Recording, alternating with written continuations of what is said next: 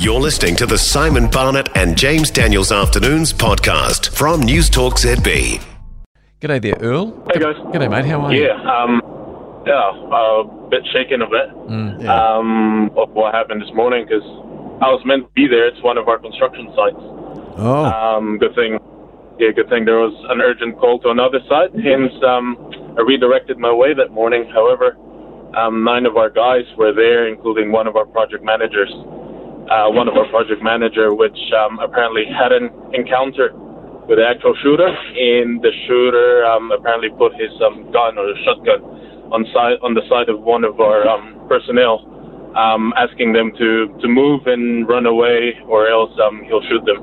And the rest of the guys were hiding and hiding themselves in between jib tables and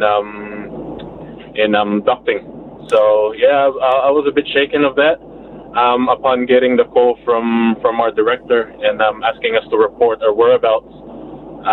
But obviously, with the people who were, deceased for an unfortunate moment, that they were just going to it's just a normal day.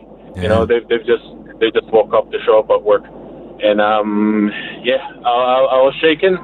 I feel fortunate that I didn't went ahead, but it's unfortunate for New Zealand, I believe. Yeah. Do you have any idea of who the offender was? No idea, but upon reading and as the news progresses, he should have not been there. Earle, thank you very much for calling. For more from Simon Barnett and James Daniels Afternoons, listen live to News Talk ZB or follow the podcast on iHeartRadio.